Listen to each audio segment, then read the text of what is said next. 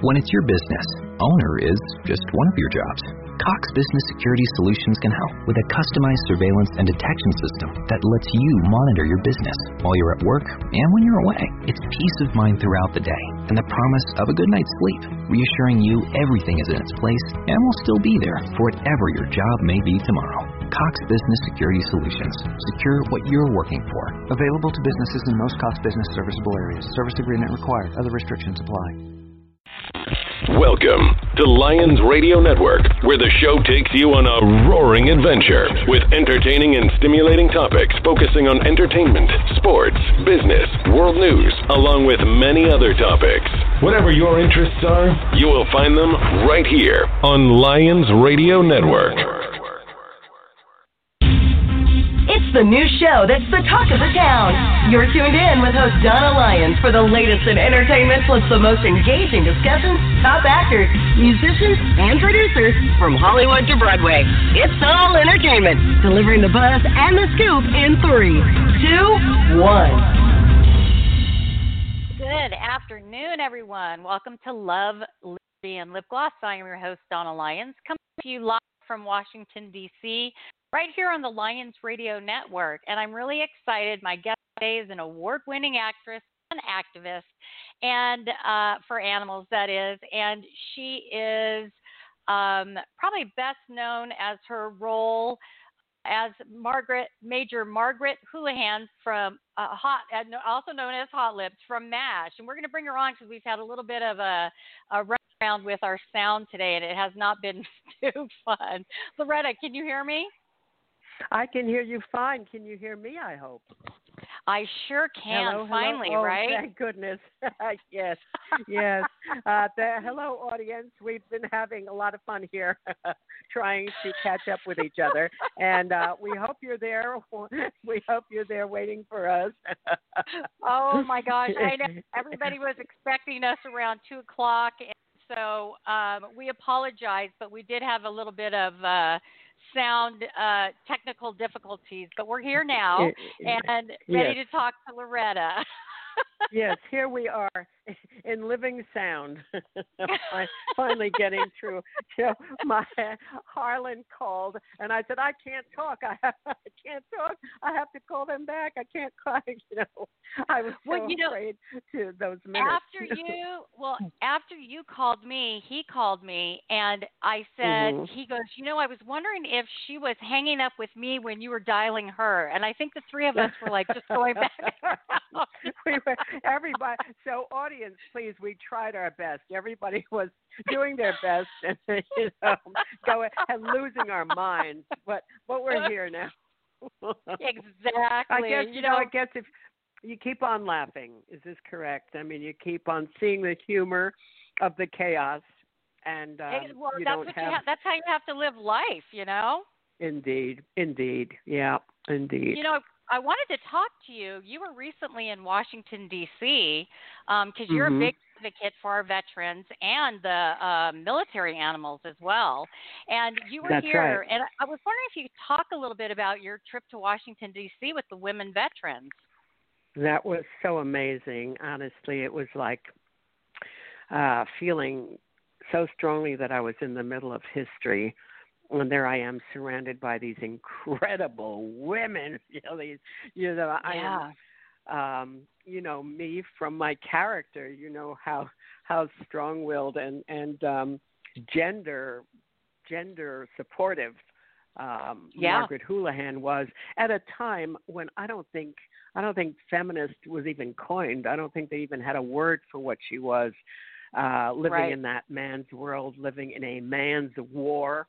And being these women, not only Margaret, everybody on the show were volunteers, and I have to keep reminding people that they were not drafted. There was no such thing then, and they volunteered to serve very close to the front in a country that in the winter is the coldest place on the map, and the hottest in the summer. And that the death toll that rang, number one, was frostbite. That's how severe the winters are there. Wow. Number two was snake bite. Number three was the police action, the war, or which they continue to call a police action. And in M.A.S.H, we would do double entendre on that. It's funny, if it's a police action, they bleed just like it's a war. You know, we could never quite, as doctors, as medics, determine the difference. What made the difference? People were dying, and we were getting shelled, and we were in danger, and, you know. So it was such a very important show, you know, and the fact that it's still going so strong, I think it says volumes on our society. It says volumes of good things about our society, that we're not all fun and games, and we take all of this very seriously, and care about the future and our kids and so forth. I mean, it encompasses so many good things, and we are all still very, very proud of what we were saying. Oh, I can imagine. And I still love the show today. I could watch every rerun and tell you each episode, and still tell you that it still affects you. You know, you've got this laughter that's mixed in with this drama, and your character was so amazing. I would think that your character probably inspired a lot of women to go into the military or just become nurses. Nurses, yes. I get a lot of fan mail about that. Young girls who watched M.A.S.H growing up and did, in fact, write to me as adults and told me that they became nurses because of her portrayal, mine, you know, because of my portrayal of Margaret. And it is more satisfying, gratifying, joyous. There is nothing that could make me feel better than getting a letter like that. I mean, it's just so fulfilling to think that I probably will never meet these people, and I have been in their lives, and they're in mine. I mean, it's just a shattering experience to have been so involved with people and in my opinion done so much good, because I think it's a noble profession. And on the same subject of nobility, the teachers are on strike, as you probably know. It's a big news item. There's another profession that needs our support, that needs people to want to be teachers, and our future depends on them. Absolutely. Otherwise, kids are going to be growing up illiterate. Yeah, they're not going to be able to write, because it's bad now with texting that their handwriting is illegible. But I mean, they won't know. If you don't have any background in history, how can you have a future? How can you have a present and a future if you know nothing about the past?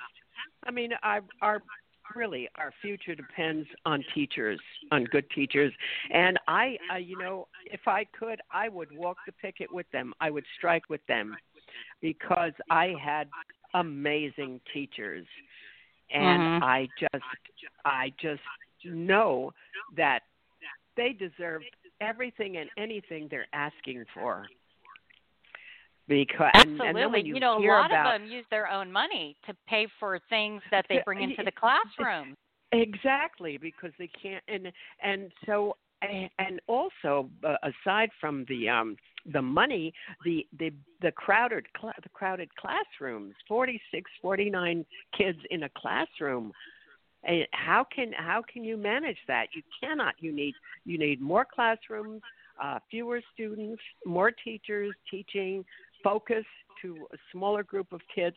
I mean, I was fortunate. I went to parochial school where we did not have large classes, and you were able to learn. You were focused on. You had attention, and you need that as a kid. You need, when you're growing up, that attention and that care. When you bring in homework, you need that kind of attention. You need that kind of focus. Otherwise, how are you going to learn? How do you know? You know what I'm saying. So exactly. I'm really a big supporter, because I know what some of the teachers I've had in my life gave me. I owe them. I will always owe them. And the same thing applying again to the nursing profession.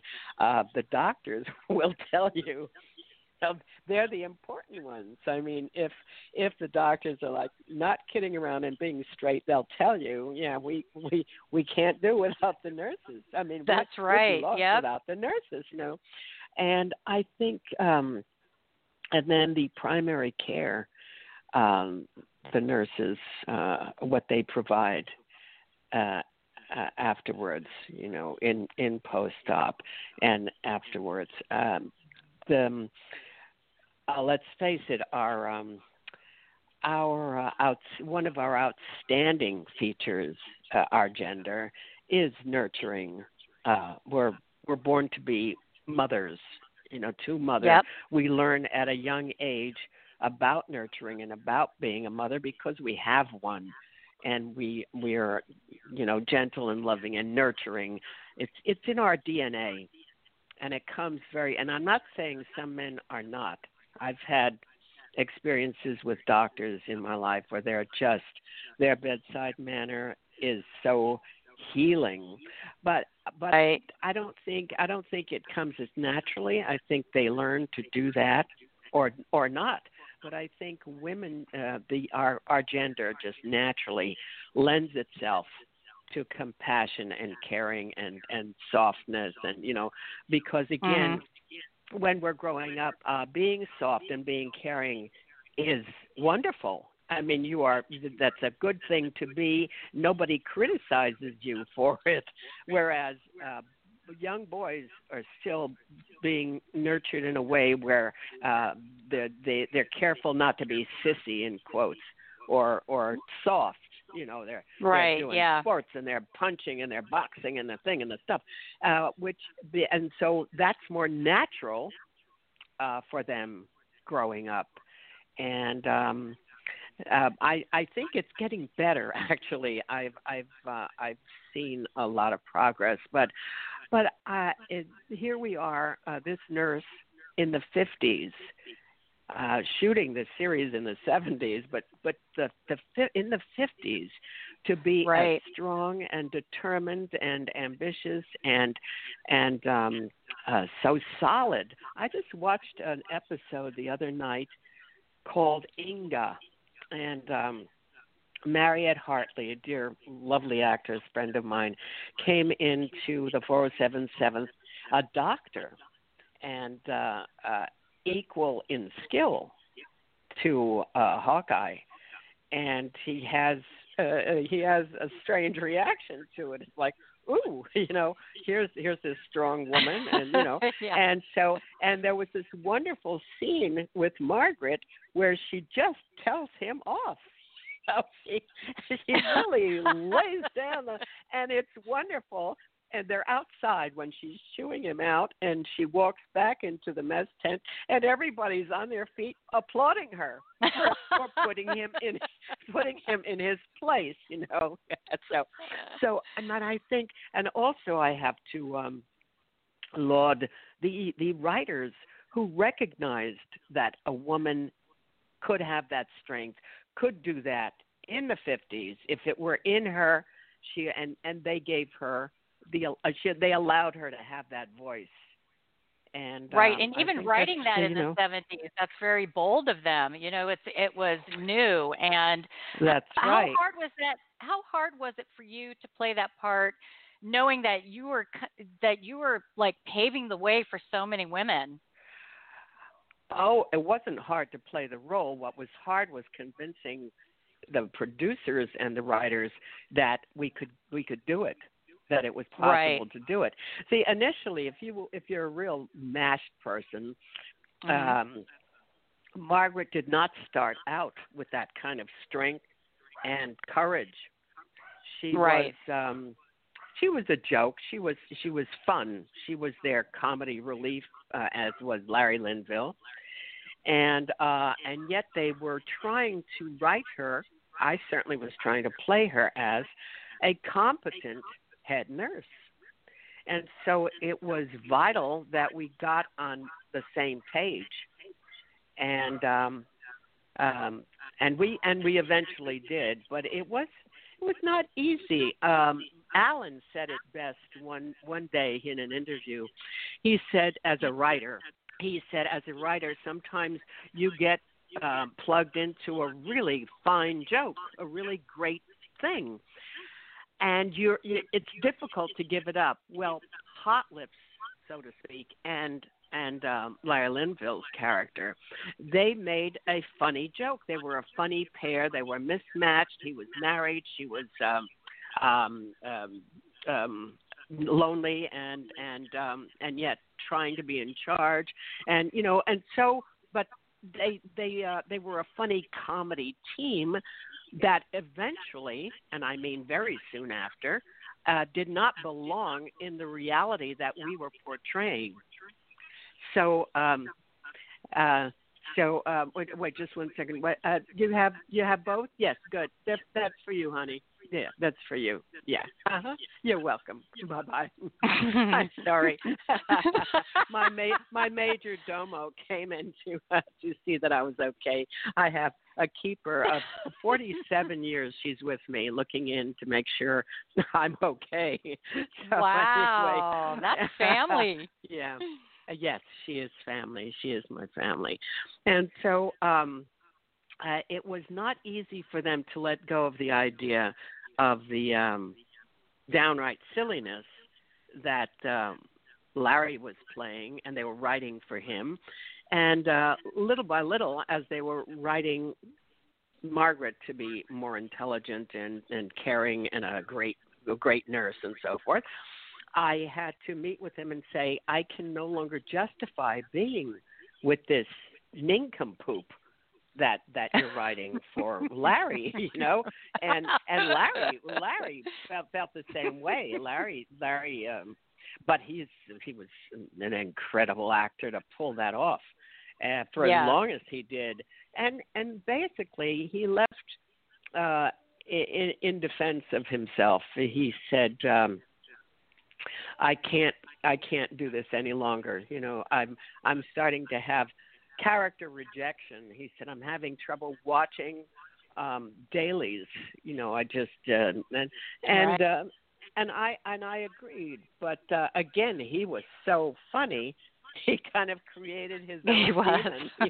And he also memorized pages. I mean, Larry Gelbart would write pages of stuff, a comma, and Linville could do it. He was Shakespearean actor. I mean, he would just rattle up and he said to me once, he said, I've doomed myself. Gelbart found out that I can memorize pages of dialogue, so he writes the pages of dialogue. And but Larry and I actually were great friends, obviously, and we would go off. Let's say we're shooting an episode, didn't matter, whatever director. Larry and I would go off and rehearse by ourselves, figure out a scene, and do funny things and whatever, and then would come back to the set and say to the director, we were working on this scene, and we came up with this, and we'd like to show you if you think it's funny, whatever. And 10 times out of 10, the director would say, that's wonderful. That's exactly how we can do it, And most of the directors would say that to all of us. And I'm not here to tell you how to play these roles, You know how to do that. I'm here to figure out the best way to shoot what you're doing, But so mostly we would do a lot of that during the staging. We're doing blocking the first day of rehearsal. But because Larry and I had these quirky things, and there were always scenes together, so we could split off and do that, and bring it back and show it, and I remember once we went to Gelbart, we had no denouement, no punishment at the end of an episode. We were getting away with murder, doing the wrong things. So we went to Gelbart and we said, what if this happened? And, blood. And he loved it. He just loved it. And he said that, thank you guys, and that's what they did pretty much. But,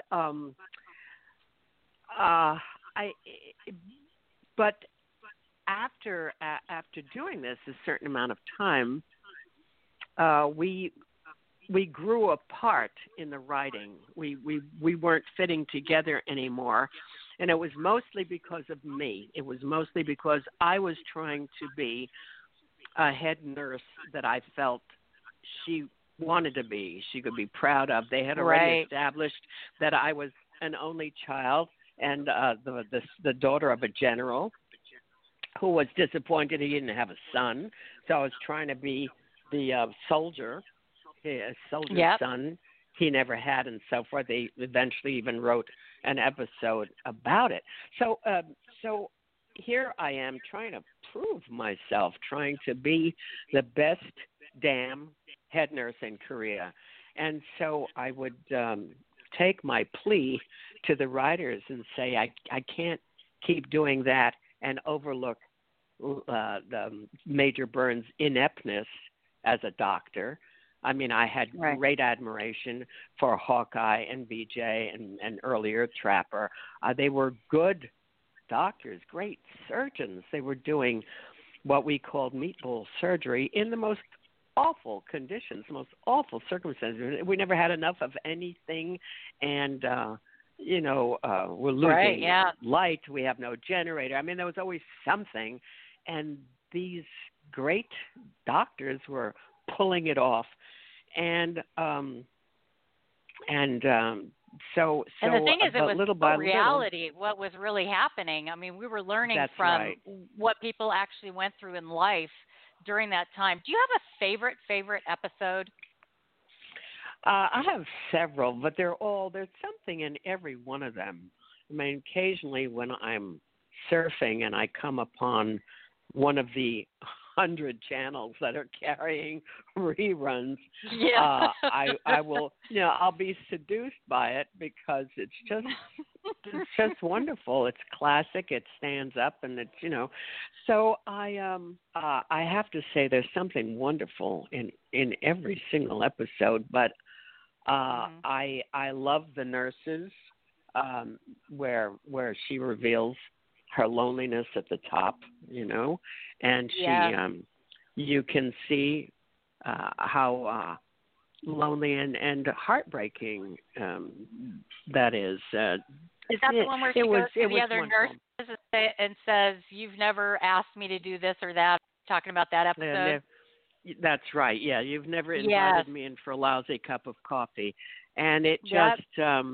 And usually interviewers want to talk about that episode because it was so breakthrough for a character, and I owe that to the writer. We were starting to be so insightful about what was really going on with her. Yes, she was efficient. She was screaming. She was, she was commanding. She was efficient. She was all those things. She was, but there was a reason, and there was but they started to inject her with her own sense of humor. She was no longer the butt of jokes. She was making them. She was in on them. Yep. And so I also loved Comrades in Arms. I just saw Alan. We were talking about that very special episode. It was a two-parter, and it was Alan had written it quite a bit earlier than we finally were able to do it. Gene Reynolds felt, he was our executive producer at that point when Alan suggested it and wrote it. He said, I just think it's too soon. I don't think the audience will accept. I'm paraphrasing, but that was the thought that we were adversaries Hawkeye and Margaret were fighting, all the time, and she was always screaming at him, and he was always, doing terrible jokes and making fun of her, and but underlying all of that, there was this kind of mutual respect for the way we were making it through this horrific experience of Korea. And when we finally got to do it, it was spectacular to have that happen to them, to see their needs, to see their fears and their fragility, their humanity override all of that nonsense and anger at each other, and then to watch them regroup, carry on, but be affected by what they learned when they were behind enemy lines and they fell into each other's arms for comfort and solace and protection and courage. And they gave each other something. And although my character initially tried to take it back, tried to pretend that nothing happened, and tried to go back to how they would behave, and his character says, you can't do that anymore. We found something, and you can't take it back. And while it's not a lasting thing, we're not going to go on into the sunset, but we found something, and maybe now we can be very close friends. And that's what happens. It then colors their relationship from that time on. And yet, when you put it all together, it makes sense that it would have happened. The audience was waiting for it to happen. Oh, yeah, absolutely. So, I agree with that. So, but I keep going back to the writers. I mean, the writing was just downright brilliant. We could not be. Yeah, we couldn't be any of those people without those writers. They were just phenomenal, amazing, phenomenal. And you're so blessed to be able to be part of that for so many years. My gosh, you better believe bringing it. entertainment still today. Yes, and we're going to talk about the military and the military dogs and the veterans. I went to Korea, actually. I did a documentary about the, quote, forgotten war, unquote. I have been involved with POWs. I did a documentary on, it's called Never the Same, which, by the way, is an appropriate title because those very few who survived the prison camps came back different, and they were never the same. They were affected deeply, and it was long before we were taking care and nurturing and helping those survivors who came back with PTSD. And a better job now. What I'm getting into is the dog soldiers. The dogs are soldiers, too. They come back with the same affliction. They need to be treated for the same affliction. Just to give you a small example, if you have pets, how do they react to the fireworks on the 4th of July? They're hysterical, right? Most of them jumpy and barking. And okay, so you have a battle-weary dog. By the way, their tour of duty is 7 years. That's a long time. My God. That's a long so sad. Time. That's if they survive. I mean, we have casualties. These wonderful dogs walk through minefields so that their partner doesn't blow up. I don't want to get emotional about it, but we owe them a great deal. And 100%. the soldiers who partner with them will be the first ones to tell you how much they owe them, how much we owe them. So as you know, I have a charity. It's called SwitHeart's Animal Alliance, and I'm bringing together as many as I can. Supporters initially, but those existing wonderful organizations that are doing so much. And like ARF, for example. ARF is at the Animal Rescue Foundation, and they've taken dogs through a process of recalibrating, almost, where they're taken from battle and put into service, a service dog, and given them to veterans who need a service dog, for example. And I have this picture that never fails to break my heart. He's a big, burly guy. He looks like he had to be a Marine. He's just like this big, burly guy sitting next to his dog, and he's saying, "At night when the demons come, I'm not alone anymore." And he's talking about his service dog. And I've seen photos they sent me. The Israel Guide Dog for the Blinds also have started a program of service dogs. And we need to get them. We need to help them too. And did you see the Megan Levy story? Have you met her? No. The movie that was out about Megan Levy. She was the veteran that came back, and she had a dog that she was the handler of the dog, and she fought endlessly to get the dog back. Oh my gosh, a beautiful movie. It's called Megan Levy. But yes, I know of it. I became very involved when I met my Marine who lost both his legs in a night action. Now, the dogs don't go out on night actions. And he was sent home, and it took him 7 months to get his partner back, Harley. Oh. And in fact, I'm going to be with them, January, next month, and we're going to be doing an interview and recording, and I'll be using that to help me raise my funds. There are so many elements, so if I'm stuttering, it's because I want to cover so many things. Number one, I'm not blaming the military in any way. There are many reasons why the dogs don't come back with their partners.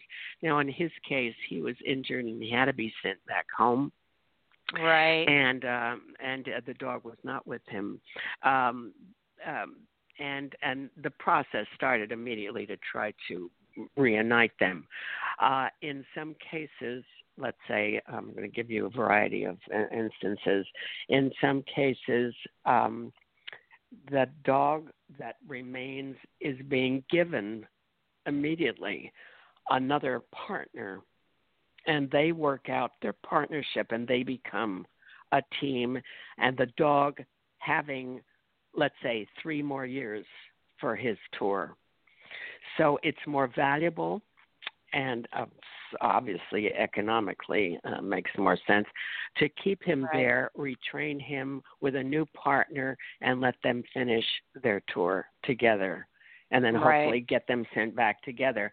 Mainly, I think the whole system should be round trip, and that's what we would aim for, that the two who were sent over together should come back together. I agree. In some cases, the family of a deceased soldier, let's say, wants his partner animal, wants to have that animal in the family, wants to bring that dog and keep that dog like their husband's son, whatever, and what that dog would represent and carry on. Right. There are other reasons to bring them back and turn them into service dogs and hand them over to work with vets who need help, who need service dogs. So there are just so many levels that we need to keep working on, and we need to keep going. But to indiscriminately leave them behind, no, that I want to believe that that's not happening, but I do know that it is extremely, extremely difficult to bring them back. The voyage alone, the transportation alone, there's no, unless it's a military plane, that's different. We can bring a bunch of them back. But for example, if they're going by regular airlines, they have to change planes several times. There are some airports that do not allow certain animals to be there landing, even if they don't get off the plane, except to change planes or something like that. So there are like so many different issues that don't make what we're doing easy. There's so many things that we have to, many hurdles, that we have to jump. Right. So, anyhow. Yeah. Well, I thank you for bringing awareness to it, because it's very important. Indeed. My main function is to join these various groups that are doing a phenomenal job of training. It's that I raise funds. This is what I do. I get out there, I talk about it, I'll give benefits or whatever. I talk about it and raise money so that we can continue to make it happen. It takes, let's say, anywhere between $7,000 and $10,000 to take a dog, retrain, rehabilitate, match, and then when they match, let's say it's a vet, then the two of them go on a 12-week program to train together. And this is not to go back into battle. This is to retrain that dog to be a service animal with this new partner. So this 12-week course where they go and we put them up and they get trained by a vet, by the way. It's a very veteran-oriented program. They know their needs. So who would be better to be in charge of a program like that? So I'm in contact with this incredible woman who is like totally responsible for the idea of service dogs. Her name is Bonnie Bergen, and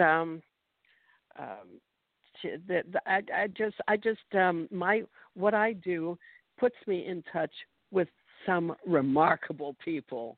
I'm living a great life because I'm working with these phenomenal, innovative, sensational people. But it is thanks to Bonnie that there is even such a thing as a service dog. Of course, this goes back years and years, probably long before I was even aware of what could be done and what was happening. So, but I can't wait to be with Chris and Harley. My Marine, by the way, is Chris Van Etten, and then his dog is Harley. And Harley's going to make his last appearance with me and Chris. And I'm doing a painting of Harley. Oh, I hope he doesn't. Oh, and your paintings are beautiful. Well, you know what? Yeah, well, you know what? I'm going to be presenting that to him next month, painting of Harley.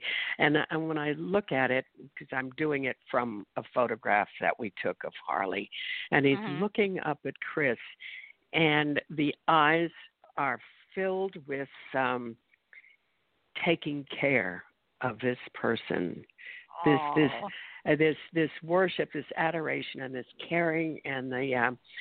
But I read other things that organizations have put out, quotes by a veteran saying, or a battle dog. They're saying nothing's going to happen to me on his watch, and he won't leave me. This buddy will never leave me, and this buddy will take care of me. But I've seen pictures that'll just break your heart with I started to talk about the blind dog, the Dogs for the Blind.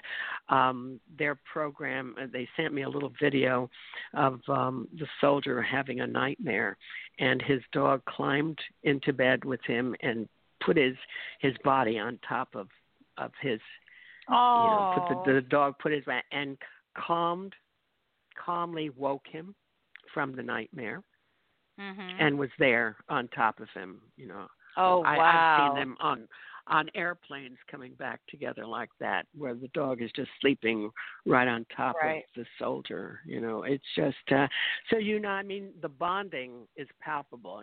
There's no question about that, what they do for each other, and we owe both of them to keep them together, to help each other and be there for each other. It's a marriage. It's some healthy. It is. It's beautiful, and I thank you for bringing awareness to that and doing what you do. We are running out of time, so I'm going to have to let you go, but this has been a blast. I love chatting with you.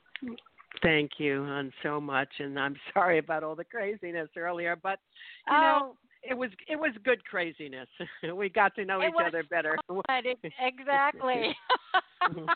Loretta, thank you so much, and I'm hoping to have you back on again really soon. And yes, please. Thank you for all you do and all the entertainment you brought us and all the beautiful things you're doing for veterans and animals. Yeah, I want to talk some more about the fundraisers coming up, and I want to talk some more to your audience about they're donating their dollars and dimes or whatever to help us keep our teams together and absolutely. do the right thing. On the military show, we're going to have you on. I would love to have you on our military show. Oh, please, yes. Wow, perfect. Okay, I'll let Harlan know. Yes. Okay. Yes. Poor Harlan. I think we're giving him a nervous breakdown. But I told him. I said, no. I have all her numbers. And we're cool. That's right. You can call me anytime. No. Okay. God bless. I know you're off the air, so all right, God bless, Loretta. and enjoy the rest of your day. Okay. You too, sweetie. Bye-bye. Bye-bye. Everyone, thanks for tuning in. That was such a blast, and she has so much information. She's just a wealth of information and so much fun about, all the characters she played on M.A.S.H. and what it represented and what she's doing for veterans and animals. So please check out SwitHeart.org. I'd really appreciate it. We'll have her back on again on our military hour. Thanks for tuning in, everyone.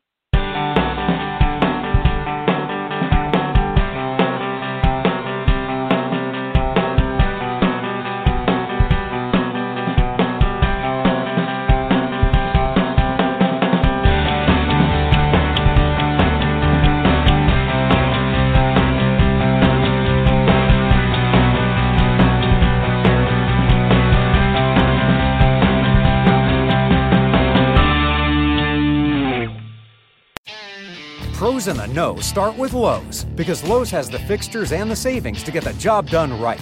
Working on a big bath project? Now you can get up to 35% off select bath faucets, and you can even save up to 20% on select toilets.